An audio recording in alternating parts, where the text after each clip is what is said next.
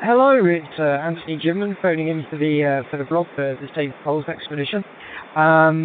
We've had a really eventful past couple of days from my perspective on two parts.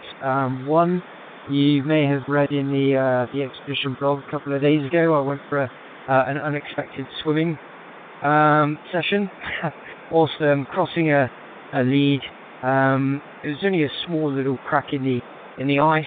Eric found a relatively safe crossing point, went across, Darcy followed, and when I went to take my step across the other side, because it had been travelled on a few times, it gave way, and before I knew it, I was kind of waist deep and sinking quicker into the water. So, what do you think about in a situation like that? Well, oh dear, or words to that effect. I need to get out pretty quick.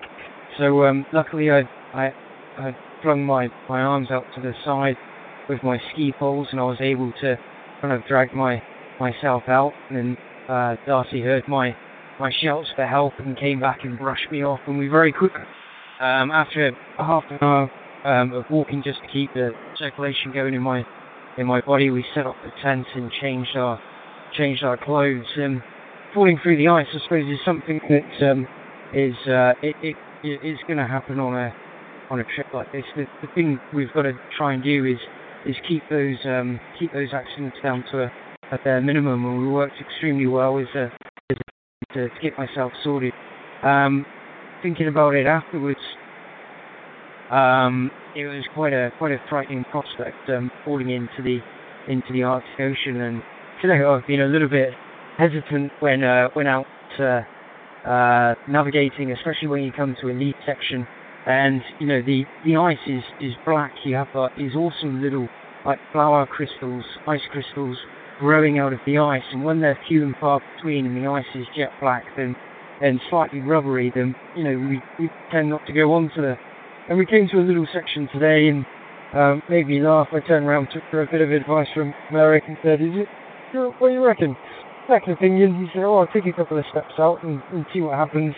So I took a couple of steps out, and very quickly Eric shouted, stop, come back, because it was like a nice carpet effect. When you take one step, then it kind of ripples underneath you. So we quickly backed off there and found another route. But the terrain is challenging, whether it's rubble that you have to kind of navigate through, whether it's cracks in the ice that you have to kind of get across safely and hop from little iceberg to iceberg and pull a heavy sledge behind.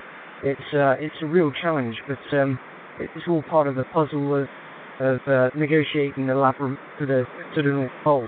Another quick thing today that happened was I got very excited because we saw a couple of a pressure ridge bits of multi-year ice that had turned upside down, and underneath was a very kind of like sandy brown kind of looking ice, which is algae. And the University of Plymouth and Professor Simon Bout, who we're aiding their research for, is very interested in us collecting as much algae samples as possible, because this algae has a unique chemical signature, which is kind of like a fingerprint into looking into the Earth's climatic past, and whether there's been ice here in the past or not.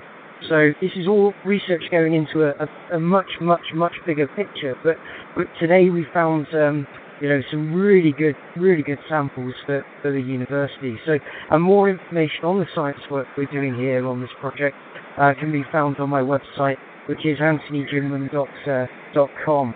But Simon, if you get this one, I'm sure you will. We've got some great samples on this over the past day or two. So this is Anthony Jimman signing off for this evening. Remember, it's cool to be Cove. Save the poles, save the planet, and thanks ever so much for following. Cheers. Good night.